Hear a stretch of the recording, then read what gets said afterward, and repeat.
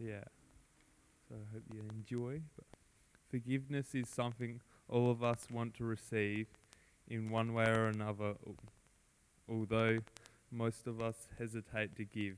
Jesus makes it clear, however, that we can't have it without giving it, and as believers, our relationship with God is restored, and our relationship with our fellow family, friends, and peers. The Bible states that when someone hurts us, we are under an obligation to give to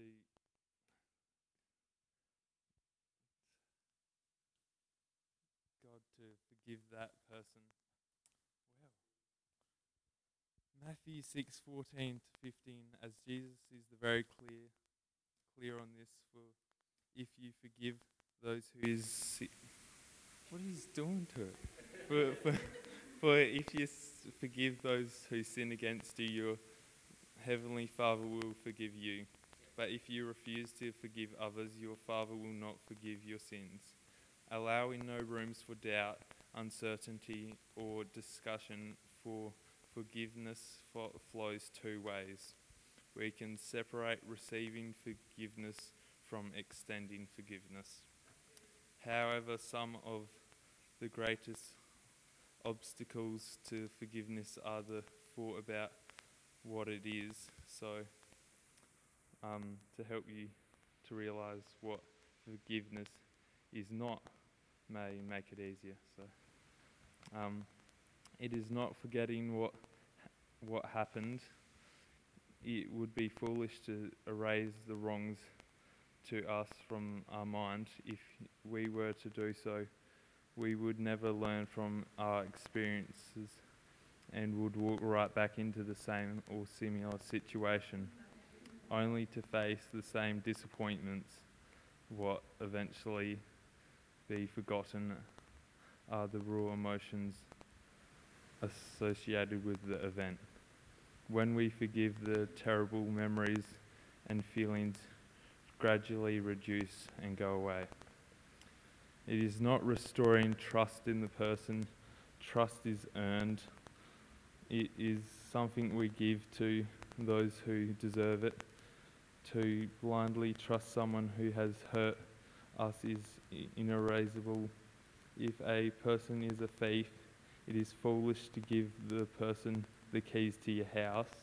And if the person was like lies, you wouldn't be believing every word they say.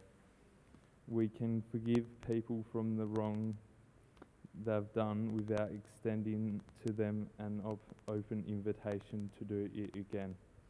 It is foolish to trust and it is foolish to trust an untrustworthy person.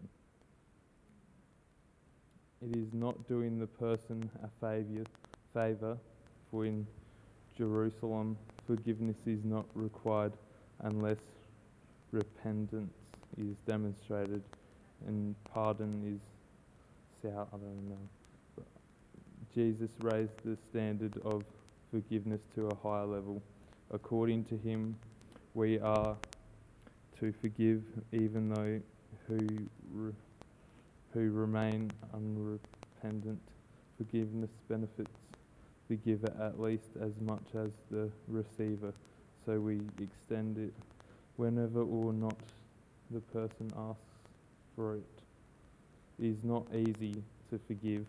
Forgiving is difficult enough when it involves one-time transgression. It is nearly impossible when the offence is ongoing. Such circumstances require an attitude of forgiveness, not simply an act of forgiveness. When Peter asked Jesus how often he could forgive, Jesus gave an unsettling answer.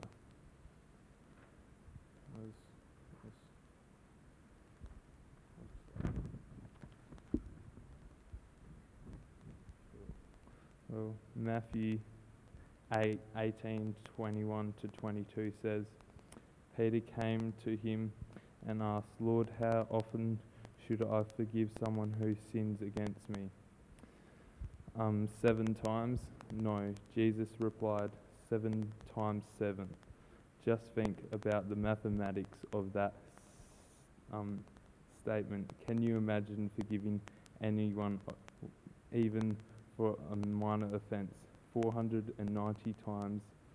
Imagine having someone repeatedly do something mean or annoying every day. For example, at schoolyard, bullying, stealing your lunch money every day of the week for 70 weeks.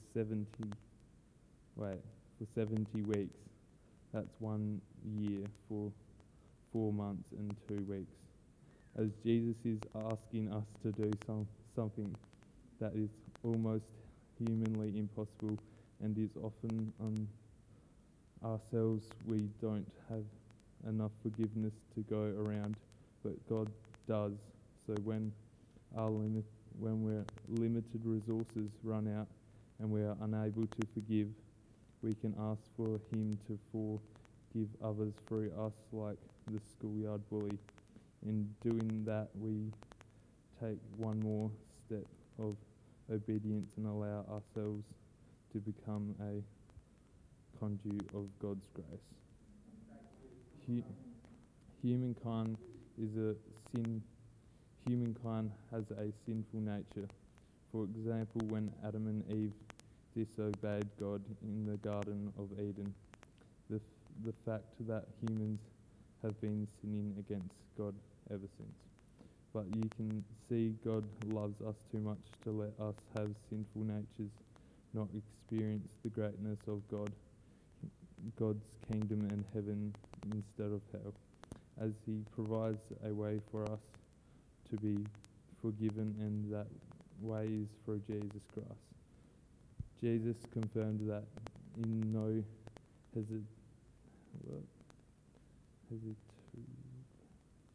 the Father except through Him. Hesitant decisions. I'll skip the line. Hesitant decisions when He said, I am the way and the truth and the life. No one comes to the Father except through me. John 14:16. As the entire Bible points to Jesus Christ and His divine mission to save us from our sins, the Apostle Peter summed it up like this. Acts 10:39-43. We are witnessing of everything He did in the country of the Jews and Jerusalem.